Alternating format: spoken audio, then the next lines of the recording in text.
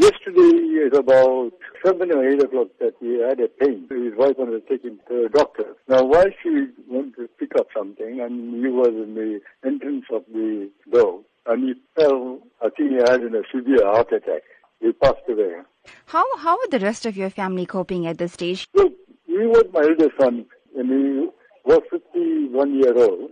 You know, as a photographer, when he branched off on his own from the business that I have, he created a terrific impact as a photographer in the country, as image factor. You know, he was known locally in the country, plus overseas. He has created terrific impact in the photo world.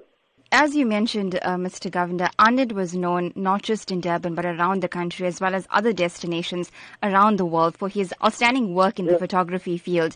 He specifically specialized in wedding photography and that of photography with regards to graduations. Talk to us about the legacy you think he'll leave behind, especially for young aspiring photographers. Now, he was specializing in weddings and graduation. You know, that was his line. He did a lot of commercial work also. He has created a terrific impact in photography in this country. The reason is because he is training from his father, who is another household name in the country. You know, he created the impact. I mean, it's very hard for people that who's going to start as novice, you know, to catch up way that he created.